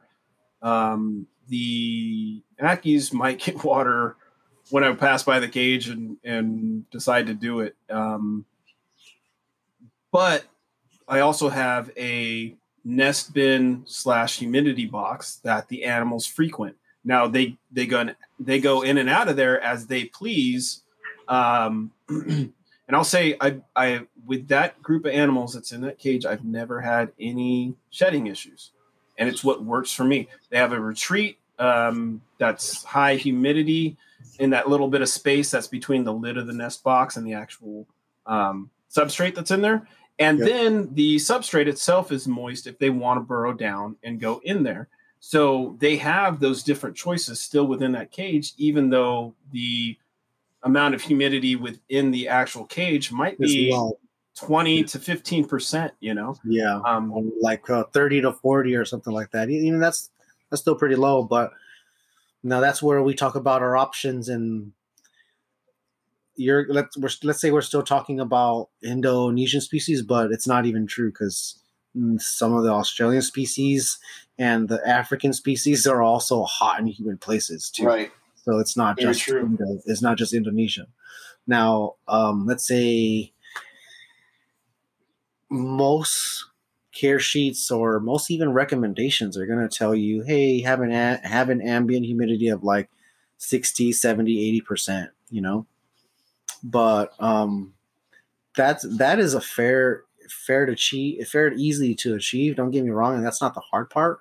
The hard part is actually keeping it from being too wet, because some people just they're just so I guess headstrong, or so adamant on making sure the humidity doesn't go below 75 or something like that. Right. And in all truth, it can go to that temperature or that humidity percentage, and also get even a little bit lower. Even for these Indo species that I have at my house, I have them drop to 30 and 20% sometimes, but they still have an option and a bin to go to, or deep soil option to go to and dig and nest in and all that stuff like that. So, that is nearly almost 90% humidity down there. I mean, if it were to be 100, it'd be practically raining. And so it's wet, and now it'd be only really 100 if you were to saturate it and you had things going on for just a long time. But you can't do that in an enclosure, because the water has to go somewhere, or it may wet your soil too much, and that's not really what you want to do. When most people, it's just sprays for like 30 seconds every 3 or 4 hours or something, Right. It just saturates it just enough, And so that's your balance there of bringing it back up if you need to.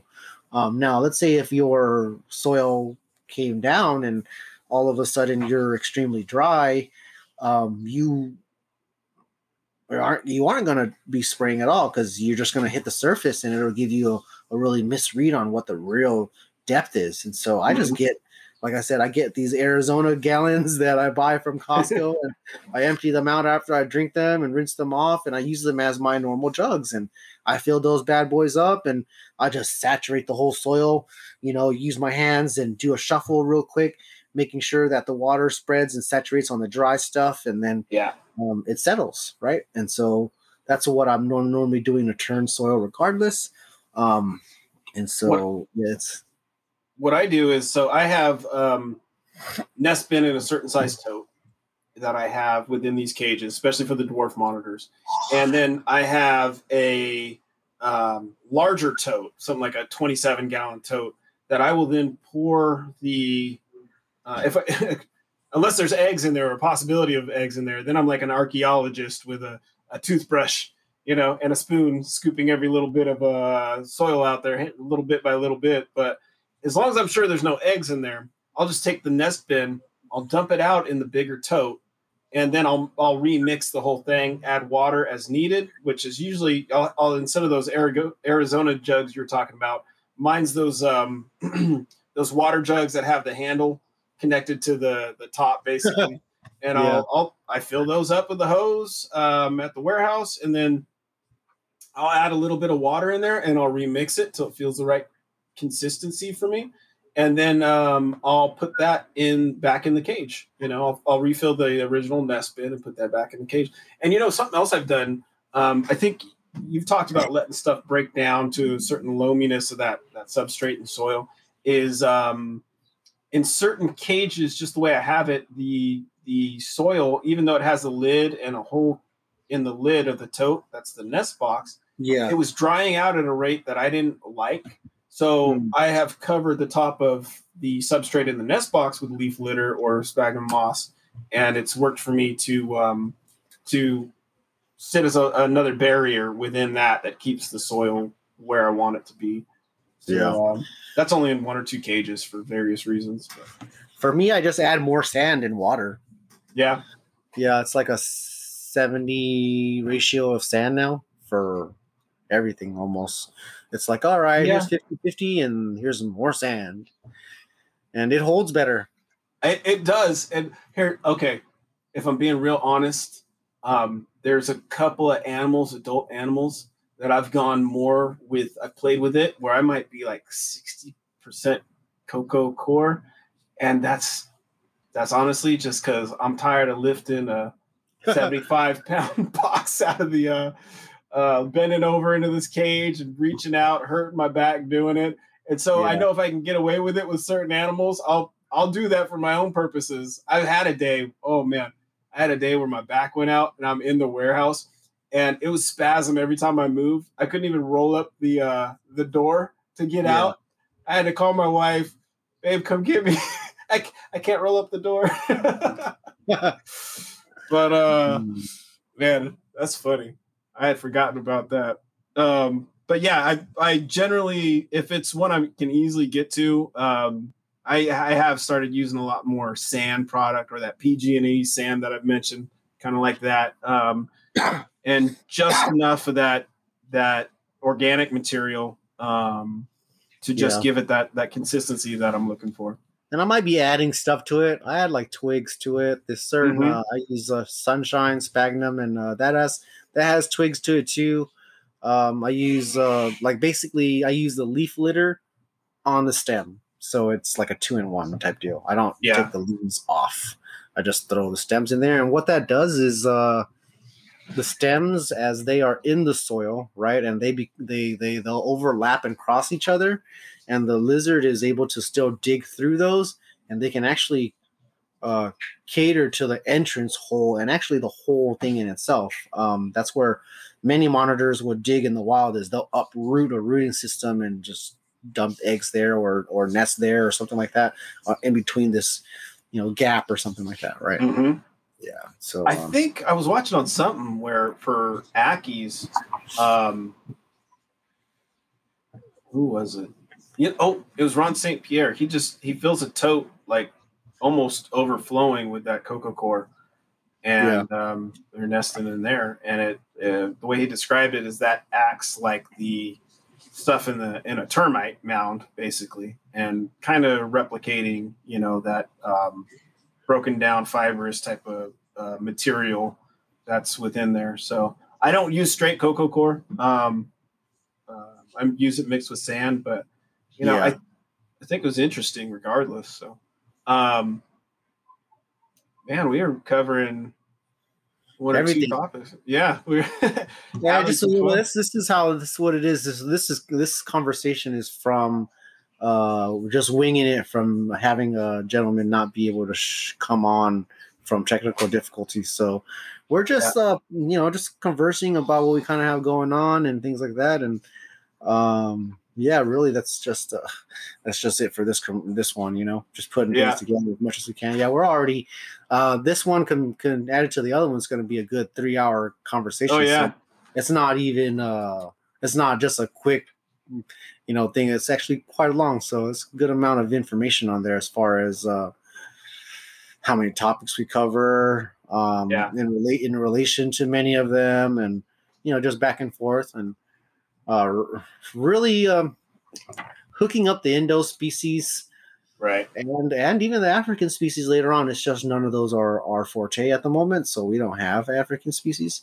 Oh wait, no, hold on. I got some African species. Yeah, you have a savanna, right? Yeah. And okay, yeah. So he has one savanna.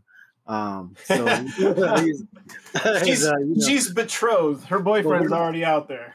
we're not breeding though any of the African species at the moment, but some of the stuff that we applied, like when Linnea was here, we apply the same thing to her animals that are from Africa. And a gentleman that breeds white throats is who taught me how to be very strict on what I'm doing as well with my animals. So it's applied. I'm hoping that we can be able to utilize that, and other people can try to utilize this. I know without the picture graph diagram that I have drawn up, that I gave to Alan and that I have for myself for most of my enclosures, if you guys need to see that personally or get a better idea on what I'm talking about, then feel free to message me or contact me in any way. You can find me on Facebook. It's the easiest, and it's just Kai Fan. Now, as far as that goes, just let me know if you guys need any help with that at all. Yeah, it's very. I'm sure there are plenty of people that have had some luck with Indo species, just kind of letting them adapt to their routine over a year or two. But this is a much more measured application to what you're doing, where you actually know consistency. Right. And it's actually good because then when you have it written out, you can actually tweak those things a little bit, and exactly what you're tweaking. It's not just sprinkling that magic fairy dust on there and hoping something changes. Yeah, so, it's actually trying to make things hook up, and for if you want to take it for 20 plus years of however long monitor keeping has really been in like a breeding aspect and stuff like that. Before we're just killing them in boxes and tanks, right? But now a lot of us are taking a much more, I guess, educated stance and all that stuff like that, backed up with all that, and so having the ability to hook them up and get it going has been quite hard. And everybody was, obviously not having success. I don't want to say failing, but yeah, it could be a bit of failing as well, where things are dying or eggs are dying, or you're, they're like, I kind of break it down in many groups, but you're going to have to hit like 4 levels of success that you have to pass. And, like the very first one is just getting animals to hook up, just having a pair or having the right sex and actually getting them to hook up. So having one and one is one thing, but then breeding and all that stuff is another hard part. And then actually getting viable eggs from those Indonesia species, because there's breeding and stuff, but not a lot of eggs. And sometimes, let's say, getting to that, even that gravid point right before they lay the eggs, right? Some people, they just all of a sudden reabsorb or something like that. Yeah. It's basically it leaves you in the dark because you don't know what's really going on, and you don't know what the animal's body's doing, obviously, because you're not in it. You're not it. So you're left confused. But, the other step would be to actually get eggs that are viable. And then once you get eggs, to then incubate them and hatch them, and we'll probably have a section for the incubating thing as well, because I believe it's a much bigger topic than just hooking up an incubator and popping eggs in. It's not that easy.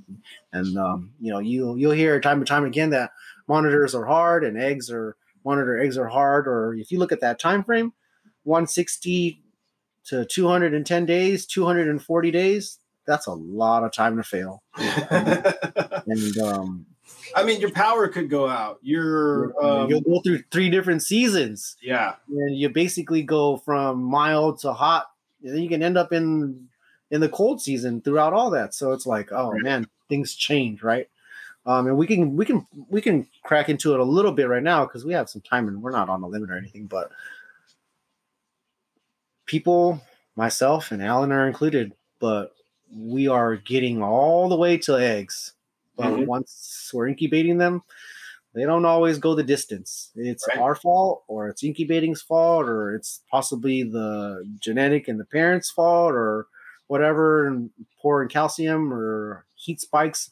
All of these are topics that we will be covering in the episode for incubating. Right. It's not, again, I love my guys over at Sim Container, John and Alex, but it'll be talking about all methods of incubating, not just the Sim Container that we use, but the old school style of just vermiculite and perlite 1-to-1 ratio, or some of the new things that some of us are trying out now, like the Turfis. I believe that's how you pronounce it, but it's the little clay pebble rocks that Rapashi has, or Hatchright sells, or they also sell them in bonsai stores and nurseries, and all they are is just little pebbles. You essentially use them so certain plants don't drown, and so these eggs set on top of it are supposed to be helping with that. But yeah, we'll cover all this in that podcast, and I think that'd be good. So yeah, man.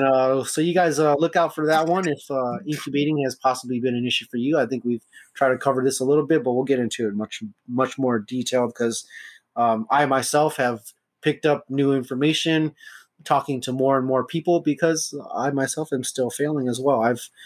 Haven't really had great success with Kimberleys, even though I am getting eggs all the time. So yeah, this is probably going to close up this episode. Thank you guys for listening and everything like that. Yeah. People, you mentioned your Facebook, but also your Instagram. Well, my Instagram is big_lizard103. One, the letter O, the number 3. And you can find me on YouTube as well under Mangrove Mecca. That's Mangrove, and Mecca is MECCA. And Facebook is where I'm very much most responsive, to be honest. And so Kai Fan, which is KHAI space PHAN as in Nancy. For me, guys, you can find me at Origins. It's Origins with an S _reptile. Just reptile, no S, on Instagram, and Origins Reptile on Facebook. I've had some people, I just feel like I have to say this. I'm not being rude. I've had you throw out a friend request on Facebook to Alan Stevens, and it's just something I keep separate, or I'm trying to, because it's 2 different worlds to operate in. And so I don't, because my family can see stuff I'm tagged in and whatnot, so they don't need all my reptile stuff on their feed. So I'm trying to protect them a little bit, so it's not out of being rude. But definitely, if you follow me on Instagram, it's where I'm actually a lot more active for that part of my life. So I'll get back to you, share stuff with you, converse with you, or just on Facebook or the Messenger app. That one works too, either through Origins Reptile or under my name, Alan Stevens. But that being said, again, go on and check out MoreliaPythonRadio.com. Look at their Patreon. If you can subscribe and or follow and join up, help this content to come out. There's all kinds of things going on. Some really, really knowledgeable people talking about various topics, not just monitors or not just carpet pythons, but there's a little bit for everybody. Right. And even the history of herpetoculture, and man, there's a lot there. There's so much. I mean, one day I hope to either be able to bring it here or for everybody out there to hear some of the beginnings of like US ARC and how it came together. And one of the reasons we even get to keep a species such as Ackies in the battle that went on just to make that happen is an incredible story. So I believe that deserves the right to be preserved on this kind of new platform and media because of the way technology progresses. You know, we're not keeping around magazines so much anymore. So it'll be something that's available to everybody to listen to. And I happen to know that Eric Burt does keep a lot of information and snippets. So go on and support him through the Patreon and the whole network, everybody that's on there. But also, we mentioned US ARC. Go on and support US ARC. They're protecting our right to keep these animals.